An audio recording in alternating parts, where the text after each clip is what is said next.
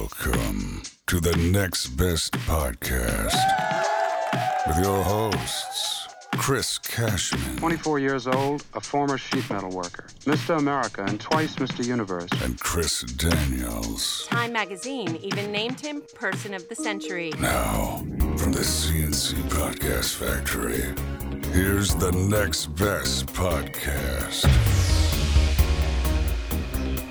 Well, here we are again on the Next Best Podcast. Chris, look at us, only our second show. People are already referring to us as the Next Best Podcast. And we've got a brand new announcer. A brand new voice. Love that guy. In the second week. David Lee coming through in the clutch. Welcome to the Next Best Podcast. Brand new part of the Next Best Podcast. You got to have the best announcer, and we've got him locked up. Coming up today on the show, extreme vetting. No, not coming to ESPN. Have extreme vetting in all cases, and I mean extreme. And we're not letting people in if we think there's even a little chance of some problem. Sean Spicer, the new White House press secretary, you know what they say, you never get a second chance to make a first impression. We will talk about his war on Dippin' Dots.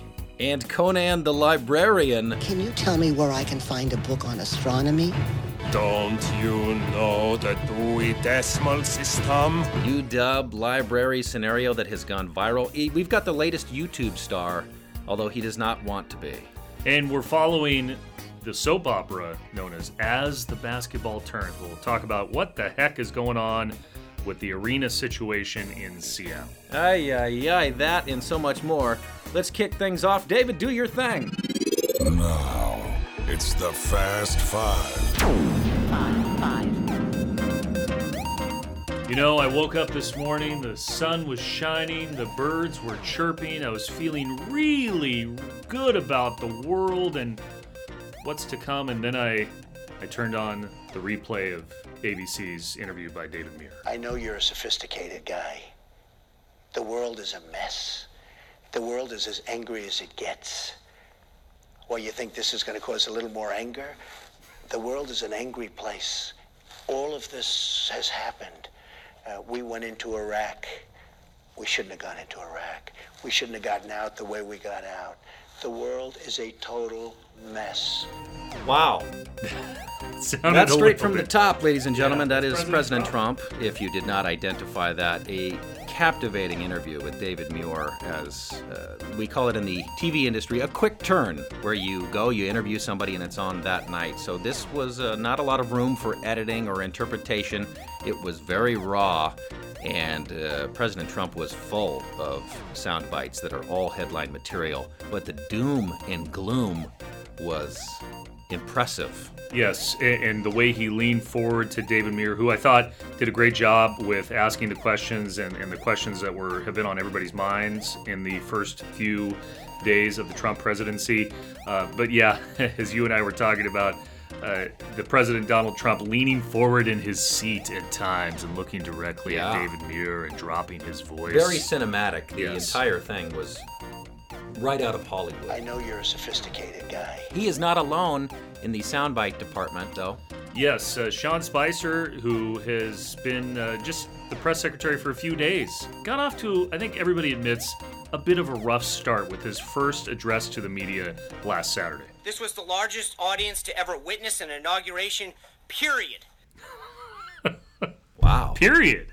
I think, you know, it's a tough job to be a White House press secretary. Everybody who's done it says it's tough, but that was his grand entrance into American life, and that's what everybody saw out of the gates. And immediately what people do is they start looking, who is Sean Spicer? Yeah. They'd start going through his Twitter account. What is Sean Spicer all about? Why is this guy so angry? Why is he so angry? And it turns out that he's been angry for a while, specifically about Dippin' Dots.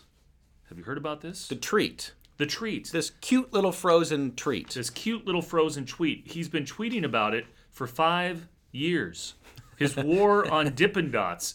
You know, that little ice cream treat that they like to say is the ice cream of the future. Well, on April 7th of 2010, Sean Spicer tweeted, "Dippin' Dots is not the ice cream of the future. Oh!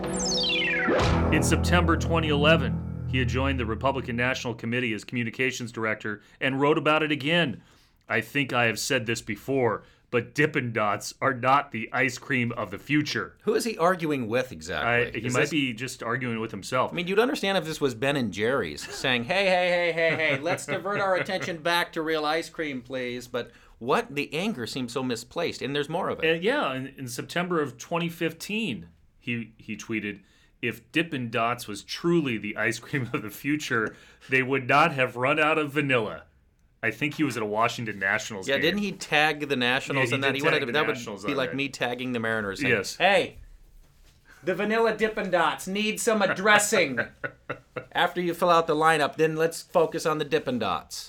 Dippin' Dots has had a good attitude about it. They've tweeted about it saying, hey, they'd love to have another conversation with Sean Spicer. But that's what happens when you make the kind of grand entrance that he did last week. As you mentioned, all of this with Spicer made us look him up. You saw the Dippin' Dots fiasco, and that made us say, hey, at least one of us is a serious journalist in this room. One of the Chris's is. So you wouldn't be doing your job if you didn't dig a little deeper, and that's when we discovered a curious background with Dippin' Dots themselves. A little web series CNN does called The Great Big Story uncovers the curious origins of Dippin' Dots. Dippin' Dots were invented in the 80s not by an ice cream brand, but by a microbiologist. Curtis Jones specialized in cryogenics. In 1987, he was working for a biotech company in Kentucky, trying to figure out how to make food for farm animals more efficient. His big breakthrough came when he flash froze cattle feed 350 degrees below zero, which produced small pellets. Serendipitously, Curtis loved making ice cream. Next thing he knew, he was using liquid nitrogen to freeze ice cream at extremely low temperatures and ended up with small beads of it. When eaten, the natural heat of the mouth melted the beads, and thus, Dippin' Dots was born. Who knew? Dippin' Dots, originally intended for cow feed, worked for ice cream, and now a beloved, certainly at baseball games. That's kind of the treat of choice, right? Yes. It's a great backstory. I had no idea on the history of Dippin' Dots. I just know it's something you get at the ballpark, and the kids are really upset when you don't get them the Dippin' Dots. And they say kids are the future. Kids want Dippin' Dots, therefore Dippin' Dots are the treat of the future. Got that, Spicer? I'm gonna make sure I tag him on that story. Four. Next up, Chris, a national story, of course, that's got a local twist. Yeah, the Trump presidency has brought with it several protests around the country. Sure. We saw that last week with the Women's March. The day before, there were protests all over the city of Seattle, including one at the University of Washington, which turned serious. There was a shooting there, but there was a funny moment as well. There was a unintentionally entertaining and humorous moment. King 5's Alex Rozier was there during this protest in which a handful of protesters went into the library and decided to make a statement, but they were not expected to be shut down by this man.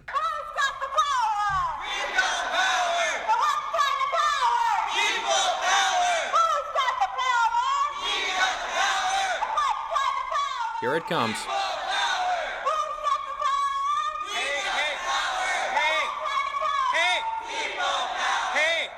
This is library. Boom. Shut down. Very unexpectedly, a man emerges, says, hey, points out this is the library. And how very Seattle. That's what I was going to say. And that they actually stopped protesting. Oh, he's got a great point. Yeah, let's move on. He has the power, apparently. Anybody you show that to for the first time, they go, that's the same reaction. That's so Seattle. That he was able to shut down the protesters with that. And it's taken off a life of its own. To Alex Rozier, because, again, this was his video. He shot it on his phone as they were there with the TV camera as well from King 5. But Alex had this piece of video. I remember he showed it to me, I think, before he even posted it. And I said, that's amazing how Seattle that is. Yeah. You've got to put that out there. And once he did, the internet does what it does. All the right people and the wrong people found that clip. It took on a life of its own. Millions of views on numerous different web pages, most of them not giving Alex credit. So I would like to give full credit to Alex Rozier, who actually took this video. But we're talking millions and millions of views and even remixes like this one.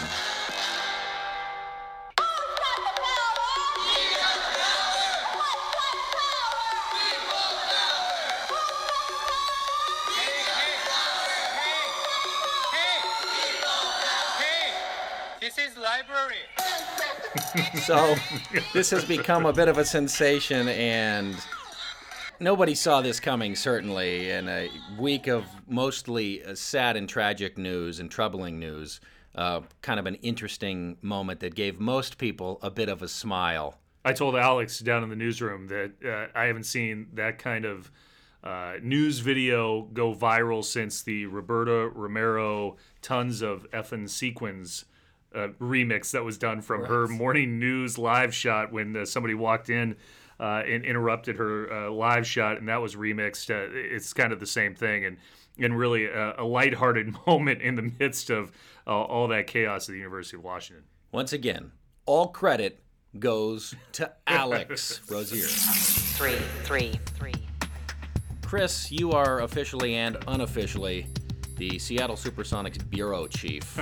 So if there is anything related to the Sonics, if anybody even wears green and gold in this city, you are on the beat. What's the latest? Well, I'm a beat reporter for a non-existent building. Right. That's what it turns out to be. And it's, I joke that the soap opera, As the Basketball Turns, it's got another layer to it with Key Arena. Of course, as you know, Chris Hansen has this deal with the city, has had a deal with the city now since 2012 to build a new arena. Says he now wants to build it privately. He just needs a one-block stretch of Occidental to be vacated, and he can get going on that facility if a team comes.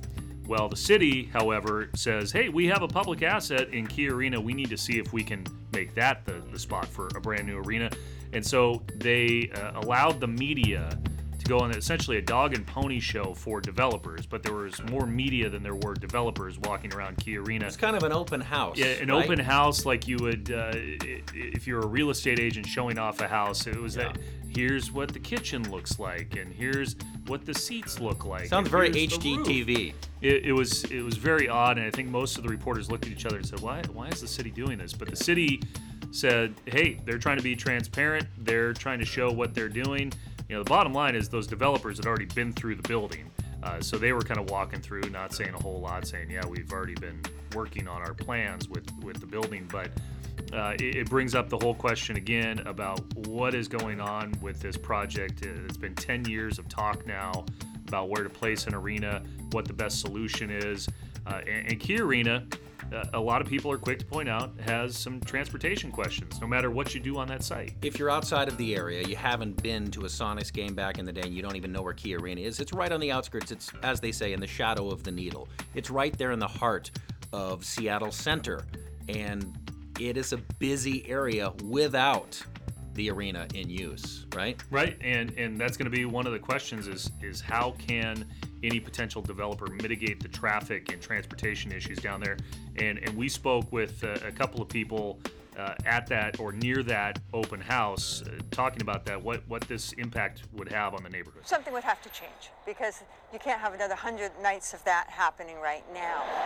The traffic strategies, surrounding the future of Seattle Center and Key Arena for that matter are really key. So Chris, all of this sounds like what many of us who live around here already know, and that area is very, very congested, and the idea of renovating or retrofitting that existing arena would surely create a monstrous traffic nightmare. And that, I think, is going to be the deal breaker if a developer comes forward, because the city council, I think there is a majority there that just do not want to vacate the street, that have heard the complaints from the Port of Seattle, and so they want to try and make it work at Seattle Center, but there would be some level of hypocrisy if they greenlight that project without having the transportation issues mitigated, and I think they know that, and that's where the debate will begin when those proposals are due on April 12th. Now, Chris, as a lifelong Sonics fan, I gotta say this kind of thing just makes me want to hit my head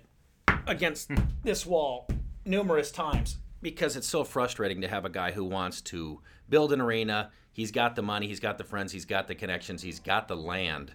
But it just it seems like a game of kick the can, which probably kids, you don't know anymore. It's Pokemon Go. When we were little, you'd play kick the can. You just kind of keep kicking it further down the street. That seems like what this is, and we could go on and on about that, and I don't have to preach to you, who has been doing this for a good decade now. But once upon a time, this is now dated a couple of years ago, you might have said it was meant to be, the C&C Podcast Factory. You and I teamed up once upon a time. We had some fun on TV, and in fact, talked about the untold story of the Sonics' departure, and that what happened to Squatch. You actually had that exclusive interview. It was exclusive. Well, Squatch, you seem okay now, but I know you've been through some tough times. When did you hit rock bottom? Oh, I remember it very clearly. A couple of years ago, knock at the door. A gentleman I don't recognize. I answer, and he says, Mr. Squatch. I shake my head. I was still doing the whole mascot who doesn't talk thing at that time. And he says, Mr. Squatch, I'm sorry. Mr. Squatch, I'm here to repossess your t-shirt cannon. So you can imagine. It's okay. Take your time. I have some water and a banana, if that'll help you out. Banana? That's what we have. Yeah. That's what I give everybody. I'm not an ape. So, a little fun behind the scenes with Squatch. That's actually from a very fun show I got to do called The 206, and we've actually put a link to that on our Twitter, and you can see some of that on Instagram if you want. It's actually one of my favorite pieces I ever wrote, because I was trying to deal with my pain over the Sonics. Yeah. And wanted to write something humorous about it. And at that time, I didn't know you. I reached out to you and said, if I'm going to do this and I want to make it look legit, even though it's funny, I gotta reach out to that Chris Daniels guy. He's like the Sonics guy. So if I could get him to play serious reporter and I could play Squatch, and for those of you who didn't see it, I have full makeup on, full facial hair, everything. It was a wonderful job that my makeup guy Sean did. And we came here and we actually did it at King 5. We sat down and we did the interview. Most of the building had no idea what we were doing. They saw a lifelike Squatch character walk in. We sat down, we did it. Very funny piece. Who would have ever thought the saga would continue? I think I have done 3 or 4 more skits on the Sonics, including the arena being built, a guy camping out, waiting for the arena to be built. It's a saga that never ends, so we try to have some fun with it when we can, Chris. Yes, we're in year 11. We'll see where the basketball turns ends, and I don't think the end is in sight. If they don't do it soon, it's going to look like Space Jams. Yes. We're going to have to get the Sonics on Mars. Chris. Two. Chris, I might officially be the last person, at least in this country, to see Star Wars Rogue One, blockbuster movie. Here's what it sounds like.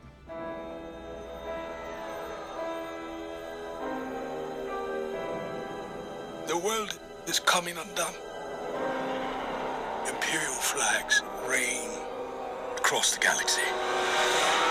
Okay, I'm sorry. I think I played the wrong clip. That must be President Trump, right? Yeah, that sounded a lot like President Trump earlier. No, that is one of the trailers for Rogue One. Weird, similar theme there.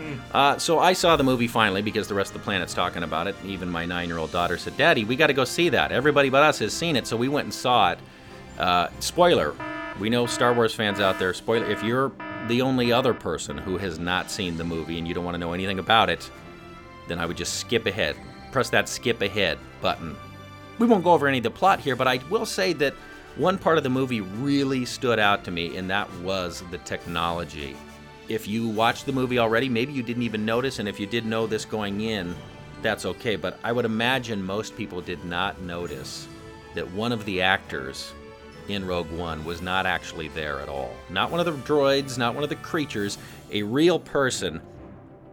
There is a cameo at the very end of the movie, and that's not what I'm referring to. I'm talking about somebody who has numerous speaking lines in the movie repeatedly, was not actually there because he actually passed away in the 90s. In 1994, Peter Cushing is the actor, and he's a part of the dark side. The Imperial Governor. I had no idea watching that movie that was all CGI. It's astonishing. It's astonishing the level of technology now that allows filmmakers to do that. But he had multiple lines, multiple speaking lines in the movie, multiple scenes, and he hasn't been living for 20 plus years. You just can't help but wonder where this technology is going. As much as It's interesting and exciting and fun that they were able to do this. I know the Fast and the Furious movies had to go through a similar scenario. And in this case, somebody who's been gone since the 90s, he was a vital part of the storyline. They figured out a way to incorporate him, and that was to digitally recreate him, to take old footage, to get a voice impersonator, and they put it together so masterfully that unless you knew that going in, I don't think anybody would just notice that watching the movie. It has gotten that good, and I would imagine it makes a lot of actors a bit nervous, quite frankly, on whether or not they're going to be needed. Yeah, I saw it at Cinerama and was watching close, and I couldn't tell anything, but I know that there have been these Star Wars super fans who said, I could tell by the way his lips were moving that he wasn't really there or knew the backstory. But if you haven't seen the original trilogy from several years ago, from the 70s, you probably have forgotten about this actor, forgotten about Peter Cushing. But yeah, lo and behold, they took another step forward with technology and filmmaking with that movie. One. Last up, Chris, we love to talk about food because who doesn't? Turns out all humans get hungry.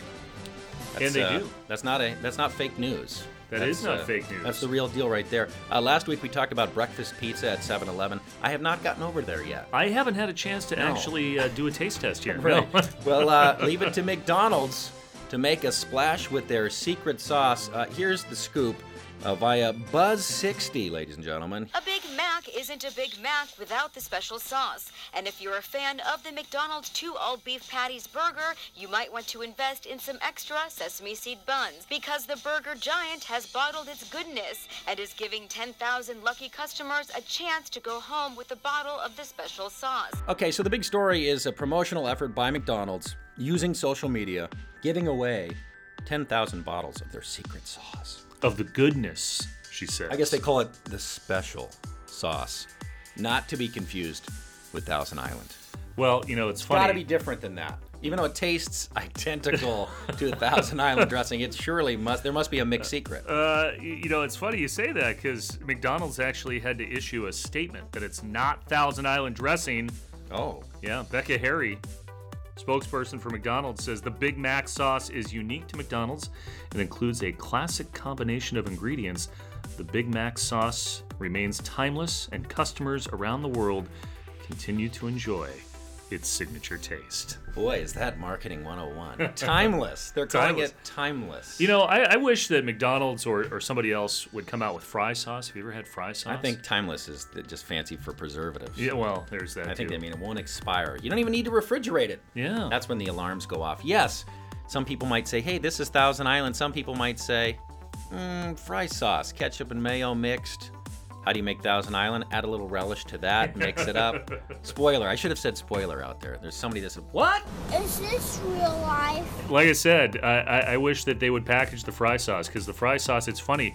I worked in Idaho years ago, and you could go to a burger joint, and they would give you little packets that said fry sauce on it. And then you cross the border into Washington, and you walk into a fast food joint and say, hey, can I have the fry sauce? And the people behind the counter look at you quizzically. Fry sauce? What are you talking about?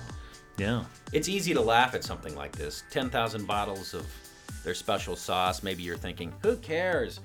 Turns out it is that popular. In fact, in 2015, a bottle of it went for something like $15,000 on eBay. Which that person should probably be locked up immediately. Clearly, clinically insane. But the point is it is very popular. McDonald's did the all-day breakfast thing. They're hoping that would give them a big boost. I don't think it gave them the boost they wanted, so now they're taking the next step, and I think they're hoping that this... let's get our sauce on the marketplace. It did remind me of... I think the statute of limitations is out, so I can say this. My mother used to swipe the bottles of seasoning salt from Red Robin, because we would say that's the secret. She'd say, Moy, you guys love Red Robin. We'd say, these fries are the best. Well, it's just the seasoning that's the best. And so she would just, take one with her in her purse, and we would have it at home. Did you ever take something with you from your favorite restaurants? I know friends who do the same thing at taco time. They will go in and they'll get some of the salsa so they can have it at home. I think, back in the day when I used to go to the Sizzler, we might have packaged up some salad from the salad bar for another meal because they had so much food laying out there. Now, The Next Best Podcast presents Alternative Facts. See how mild and good tasting a cigarette can be. More doctors smoke Camels than any other cigarette. All right, that'll do it for us this week. We'll let the announcer carry the freight on our social media. David. On Twitter and Instagram at Next Best Pod. Now, Chris, we're only 2 episodes in, but I should tell you we have a very exciting and exclusive new ending to our show. I'm ready. This is the exclusive ending of the Next Best Podcast.